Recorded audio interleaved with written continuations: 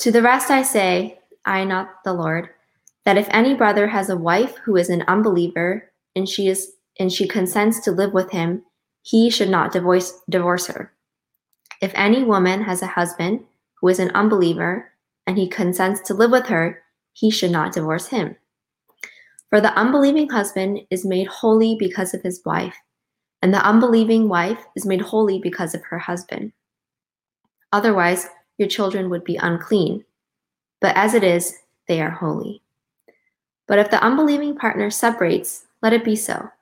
In such cases, the brother or sister is not enslaved. God has called you to peace. For how do you know, wife, whether you will save your husband? Or how do you know, husband, whether you will save your wife? May God bless the reading of his word. Now let's turn our time over to Kola. Good morning, Crossbridge. For the last 4 weeks, we've been talking a lot about the family unit between husband and wives and parents and children. And one thing that's been underlying those 4 sermons, those messages, is that we imitate Christ in mutual self-sacrifice and self-giving for the betterment of the other person, the betterment of the family. And as we all give and self-sacrifice, the family grows and is nourished and is cared for, because it's not a zero-sum game, because God pours into us and we're empowered by the Spirit to grow and to nourish and to love one another and give up of ourselves to love one another. And now what we recognize is, well, that's a beautiful picture of family, and that's what we strive to. That sometimes it doesn't always go that way, and it's hard. And what we're going to be seeing in our passage today is that it's also hard when it's between a believer and a non-believing spouse, or even a believer and their non-believing family. There's this quote that blood is thicker than water. It's a phrase. And what it means is that familial relationship, your family ties have a stronger bond than any other friendship or relationship on the world. But when you become a Christian, when you follow Christ, when you know Him, when He's your Lord and Savior, that becomes our strongest bond. And so when there's dissonance between family and Christ, then it becomes hard. And so what our passage today is addressing that situation. When there's tension between a family who doesn't know Jesus and your own convictions to follow and love and cherish and give your whole self to the Lord. And so we're going to jump into the text, and while our text is about specifically between a believer and an unbelieving spouse, this also applies to believers and their unbelieving family. So let's dive into the text. So there are 2 areas what we're going to look closely at, but we're going to set the stage over here in verse 12 to 13, and it says this. To the rest I say, I, not the Lord, that if any brother has a wife who is an unbeliever, and she consents to live with him, he should not divorce her. If any woman has a husband who is an unbeliever, and he consents to live with her, he should not divorce him.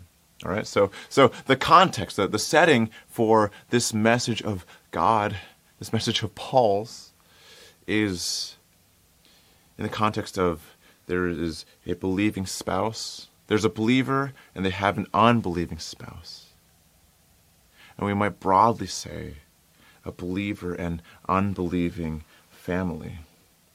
And what Paul says is that if they consent to live with you, if the unbelieving spouse consents to live, if they agree, then don't get divorced. Don't separate. Why? Verse 14, it tells us why. And for the unbelieving husband is made holy because of his wife, and the unbelieving wife is made holy because of her husband. Otherwise your children would be unclean, but as it is, they are holy. Okay, so as I read this passage, as I read that verse, it made me pause and say, What does that mean? The unbelieving spouse is made holy by the believing spouse? What does that mean? All right.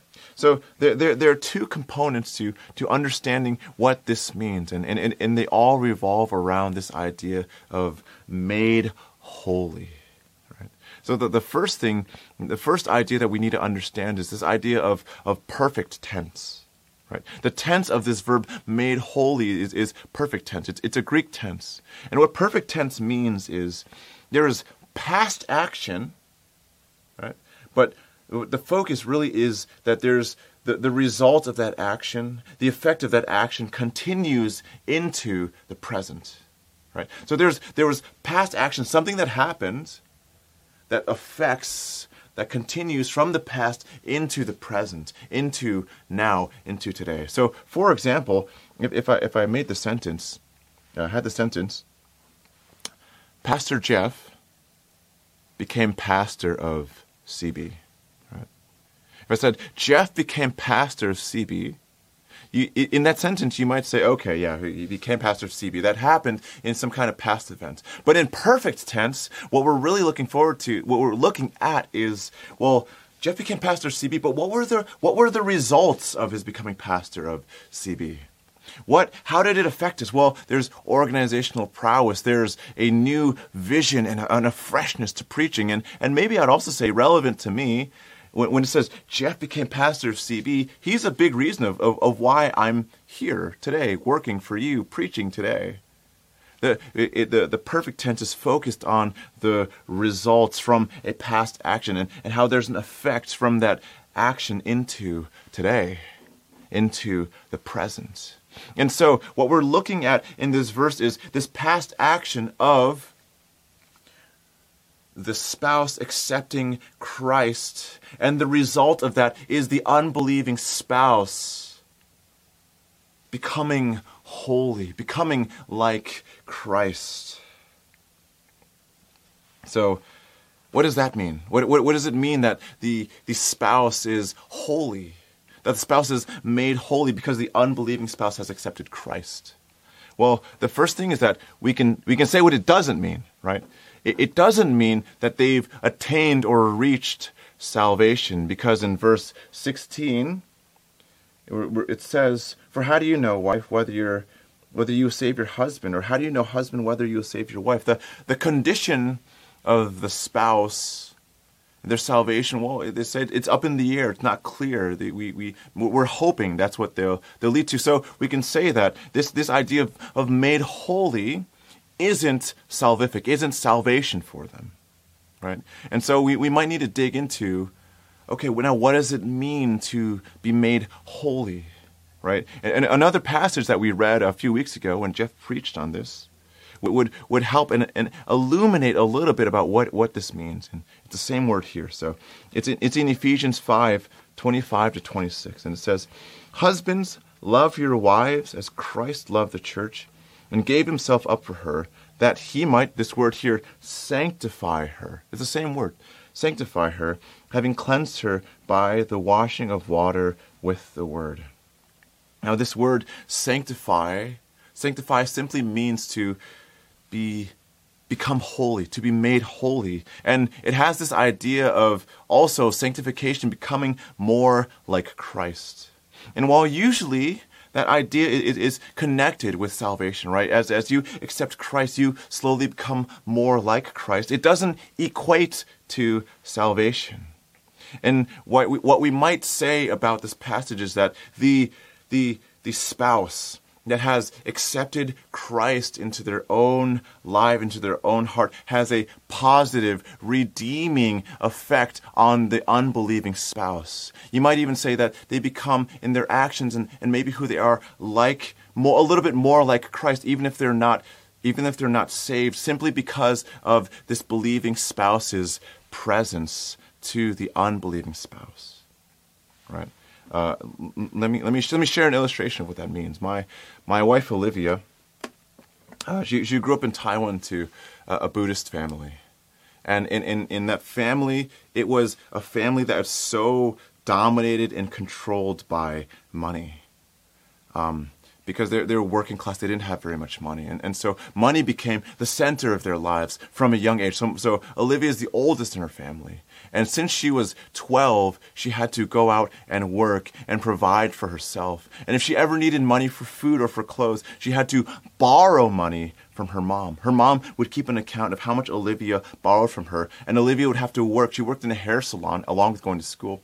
She would have to work in the hair salon and pay her mom back money just to eat and just to have food or just to go out with friends. And so because money was such a dominant position, held such a dominant position in Olivia's family, there's a lot of frayed relationships and there's a lot of hurt because it was all about money. And when Olivia became a Christian, that felt like, to her family, felt like a total betrayal to all of their ideas as Buddhists. But for Olivia, when she became a Christian, God turned her heart towards her family and first helped her to forgive some of the hurt, helped her to forgive some of the frustrations and pain that she experienced because of her family just being dominated by money, and turned her heart towards loving and caring for her family. And what that meant practically is that, well, when we would go on vacations, we would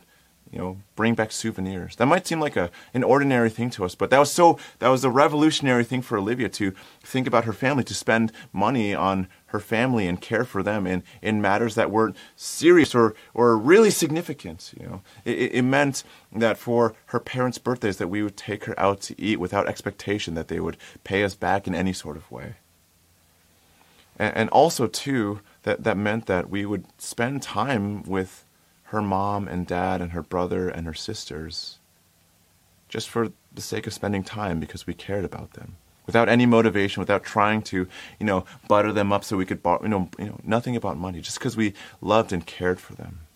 And then also too, they saw in our marriage how we handled having disagreements and fights, and how we gave each other grace and peace. And they were slowly able to see God in our lives. And what that did with her family is that actually started to change kind of the fabric and the nature of her family. Simply Olivia's presence and living out Christ in her family changed her family to become maybe a little bit more Christ-like. Maybe you might call a little bit more, leaning into Christ and becoming, you might say, like the passage, being made holy, being redeemed a little bit, right? And so, because everyone was hurt previously because of money, everyone moved away as far as possible and wanted nothing to do with each other. And after years of caring about them and loving them and really just showing the love of Christ to them, because God changed our lives, That when people, there was a time where they didn't want to be with each other, and now they're at a place where they have family dinners almost every week, where people really enjoy spending time with each other, and they care about each other, and people start to buy gifts when they go on vacation for each other. There's real, genuine warmth and love in her family that just wasn't there when Olivia became a Christian. So what I'm trying to say is that and her family, they're not Christians, right? But simply because of Olivia's influence, because she lived as Christ, because she cared for her family, there was a redeeming, there's a holiness that was brought into her family, even though it wasn't salvific, even though it didn't lead to salvation, but that her family was changed. And so I think the first thing we're supposed to see is that as a Christian, simply your presence, your Christ-like presence in the family makes a difference. Simply your presence in the family as you live out Christ makes a difference, because they see you at your worst, but then they see what Christ does and how he shapes and forms you and changes you. And it makes a difference in your family. And what we ultimately hope that difference leads to is salvation. We look at verse 16. This is what it says in 16. This is what we're hoping for. For how do you know, wife, whether you will save your husband? Or how do you know, husband, whether you will save your wife? the heart of this passage, the heart of wanting to be a presence and wanting to influence and making a difference in your family, is that you hope that it would lead towards their salvation. And this idea of living out Christ, living out the love of God for neighbor, the love of God towards your family, and making a difference and leading them to Christ is all over the Bible. And I could give hundreds of examples, but one of my favorite is the law, right?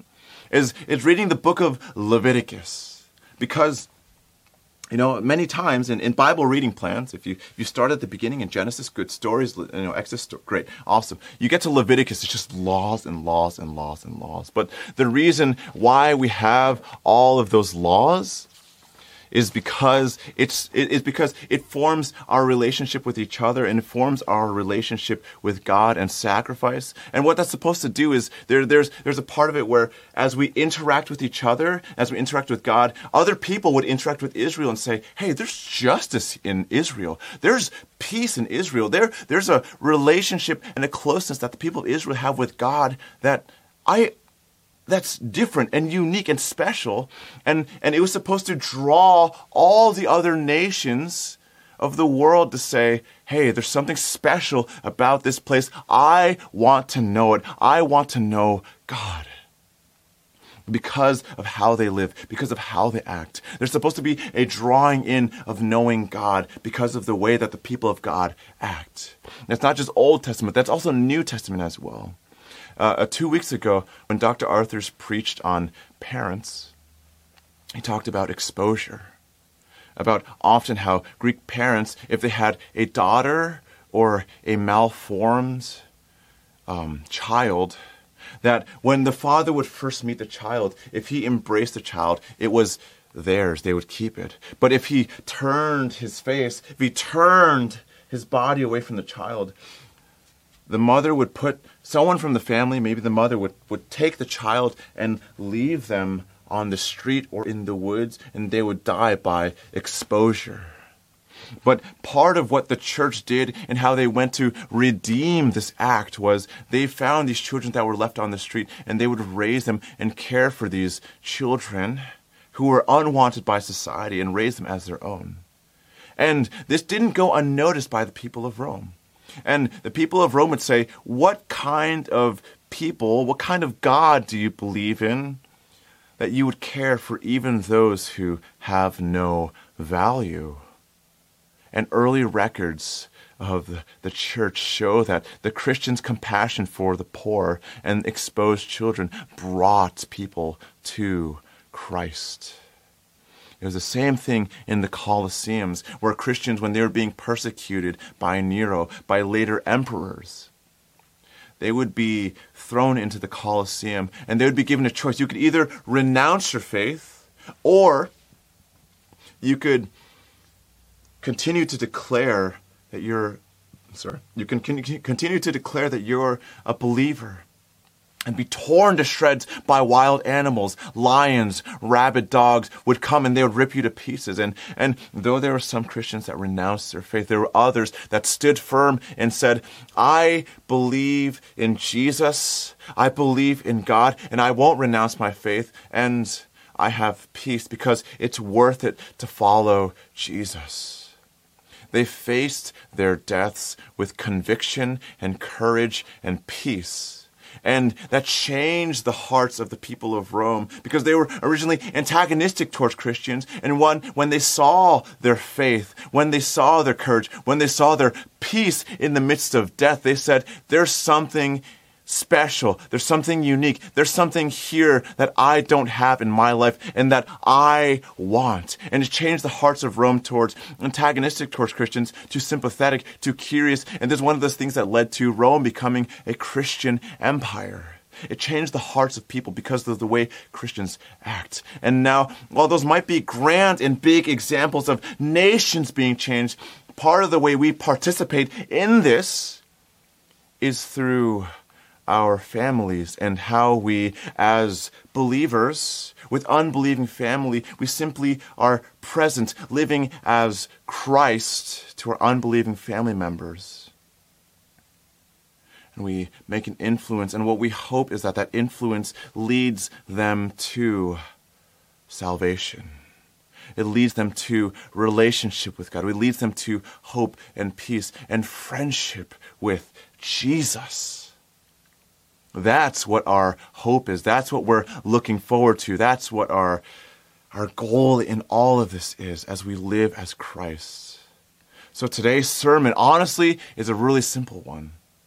That what we do as believers with unbelieving family members is live as Christ. And we know that as we live as Christ, as we model Christ to them, that it does have a work in their hearts.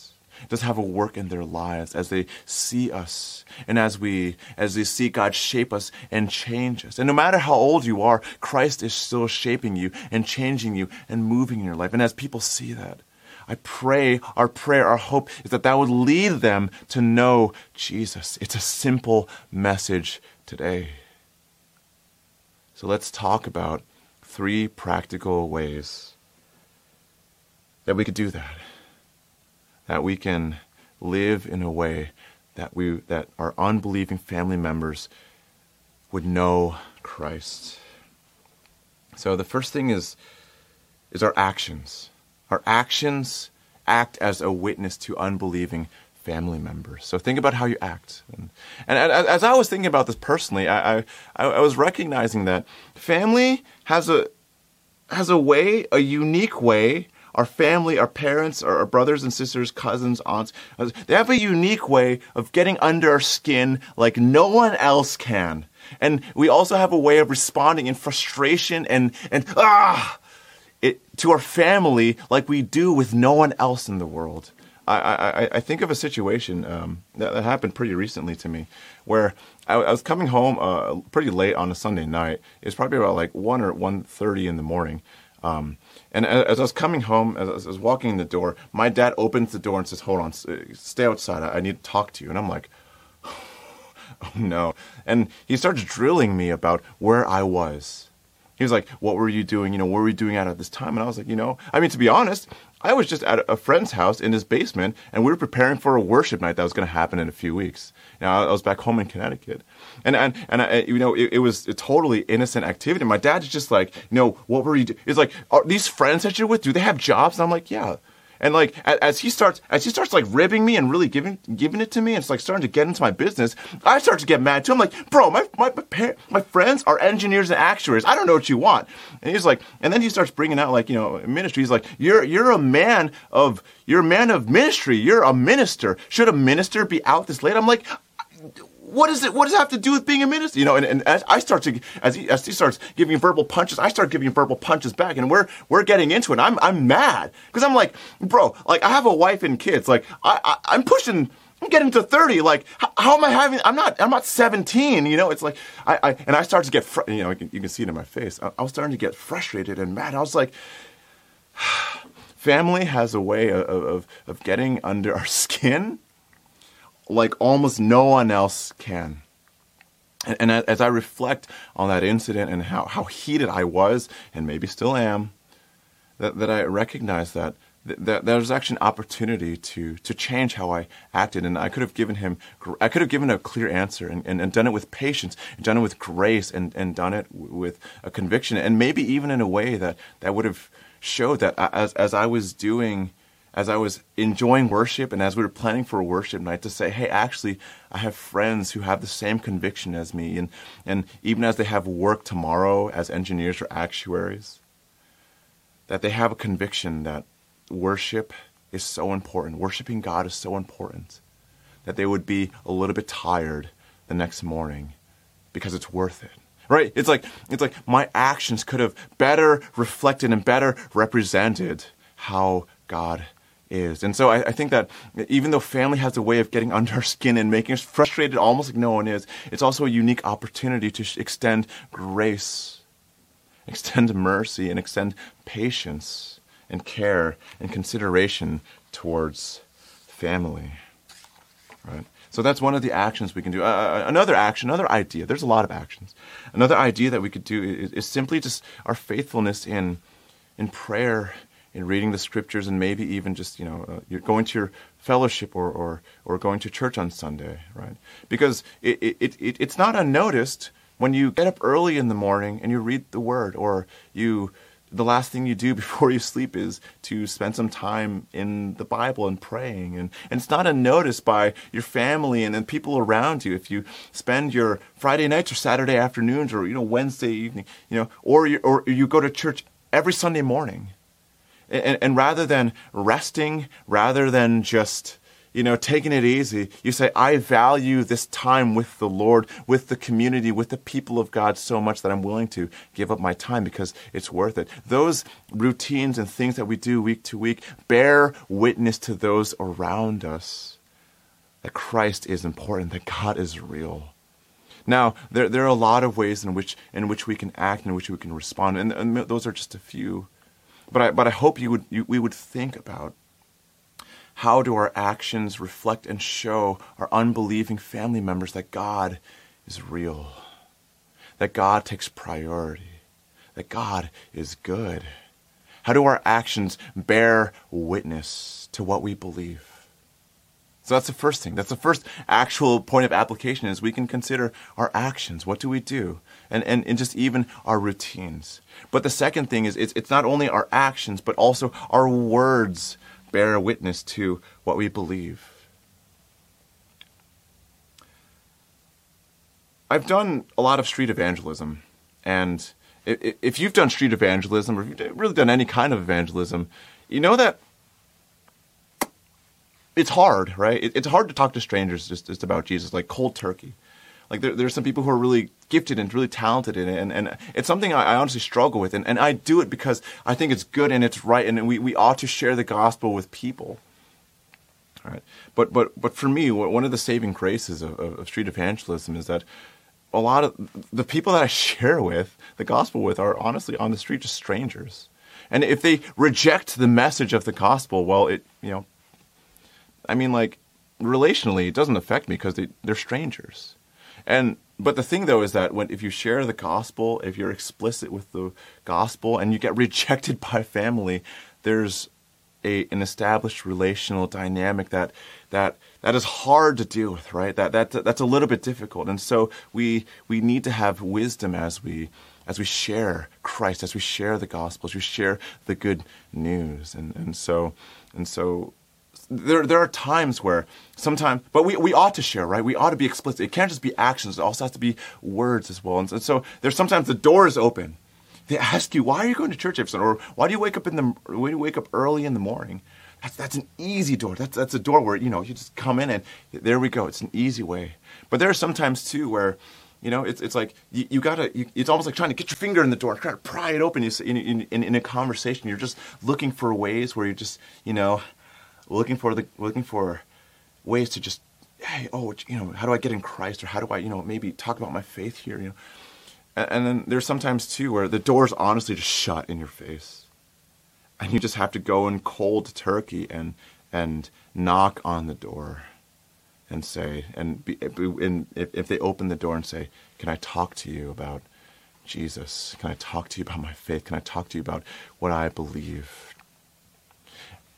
The point, what I'm trying to say, is that it's not just our actions, but it's also our explicit words and looking for opportunities to share what we believe and maybe being wise about it. If the door's open, going for it, looking for opportunities, but also too sometimes when it seems like there's no door open in a conversation, just going in cold and sharing the good news of Christ with someone. The point is, we don't just live out Christ, we also talk and share the word and the good news of Christ as well. So that's the second thing. And the last point of application that we can have towards unbelieving family members is prayer. Right?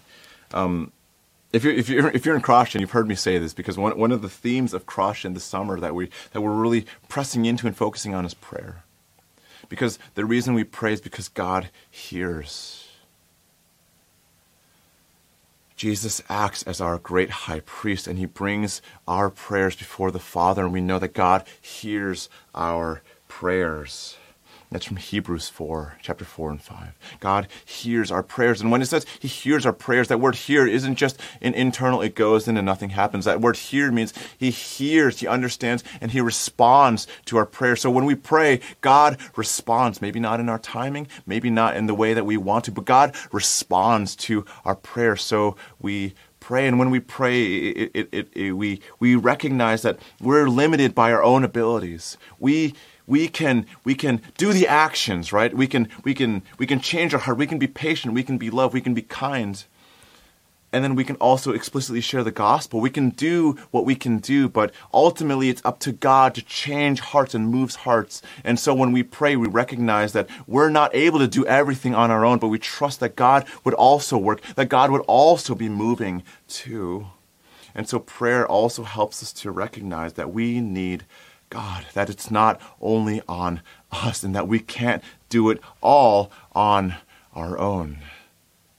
And so we pray because we know that God hears and responds and does the impossible work that we can't do of changing hearts. So we pray. But I'd also say part of prayer also is for us as well. When I was maybe about 7 or 8, my mom every night would pray with me, and we'd pray for the salvation of my grandparents, her parents. And afterwards, she tucked me into sleep. And I remember one night, I woke up in the middle of the night, and I needed to use the bathroom. And as I got up and I was passing by the living room, I saw my mom reading her Bible, and she was praying. And as she was praying, she started crying because she was praying for her mom and her dad to accept Jesus, because she shared the gospel with them for years and years and years. She would take an annual trip back to Taiwan to share the gospel with her parents, and they would reject her every time. They were coming from a Buddhist background as well. My grandfather was a priest in a Buddhist temple, and so they would reject her hard every time, and it hurt her heart. And so I remember that feeling of hearing my mom cry out to God for the salvation of her parents. And as I get older now and I realize that my own dad isn't saved as well, it hurts my heart in the same way. And so when we pray, we also are praying for ourselves, for our endurance, for our comfort, and also for strength to continue on even when it's difficult and even when it's hard. And we're praying for courage to continue to be bold in sharing the gospel and living out the gospel, and even for opportunities as well. So we pray knowing that God hears and responds, but we also pray that God would give us courage to share with our unbelieving family. So again, this is a message that's simple, and I mean, honestly, this is one where I share a lot of personal anecdotes because I saw my mom go through this with her parents. She was the first Christian in her entire family. And then also I live this out through my wife because she's the first Christian in her family too. And so this is real and difficult. But I know your situation is likely not the same. But I hope that these ideas of the fact that our simple presence makes a difference. And we pray that the difference is leading to salvation. I pray that idea would be encouraging and we'd be hopeful. And these practical ways in which we could do it as we consider our actions, our day-to-day, our routines, as we consider trying to, get away in with our words and sharing the gospel, and then also through prayer. I pray that these things would encourage you in the act of sharing the gospel with unbelieving family members. And because they're family, inevitably we didn't choose them, but we care for them so deeply. So I pray that this would be an encouragement to you and hope for you, that God is near, God is with you, and that He's good. And if you're coming from a place where all of your family are believers, first of all, praise the Lord. That's awesome, right? But then also too, I think that there's truth in this, not just towards unbelieving family members, but I think that these ideas are true for coworkers and friends and even strangers as well. And I pray that you would also take that into your lives wherever you are, because our hope as a church, our hope in this series is that you would recognize that we model Christ. We image Christ. We live out our faith in Christ everywhere, whether you are a father or mother, husband or wife, child, single, married, in every part of life, that you would live out Christ and show the world and show families that Christ is real and is good no matter where you are. And specifically today, in our context for unbelieving family members, that you can do that as well, to live out Christ to them.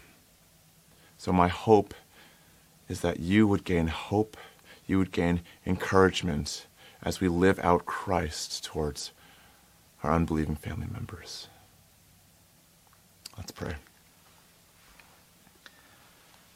Lord, we pray for your wisdom, we pray for your hope, and we pray that you would work in us as we consider our actions, as we consider our words, and as we try to bear witness in all that we are to our unbelieving family members, Lord. Would you give us courage and conviction? And also, Lord, we pray that you would also work in their hearts as well. We need you. We all need you because we are sinners so desperately in need of a Savior, yet you're a God who gives his grace so willingly and so freely to us. So, Lord, would you give us courage to also be bold and love those around us well. We pray that in your name, Jesus. Amen.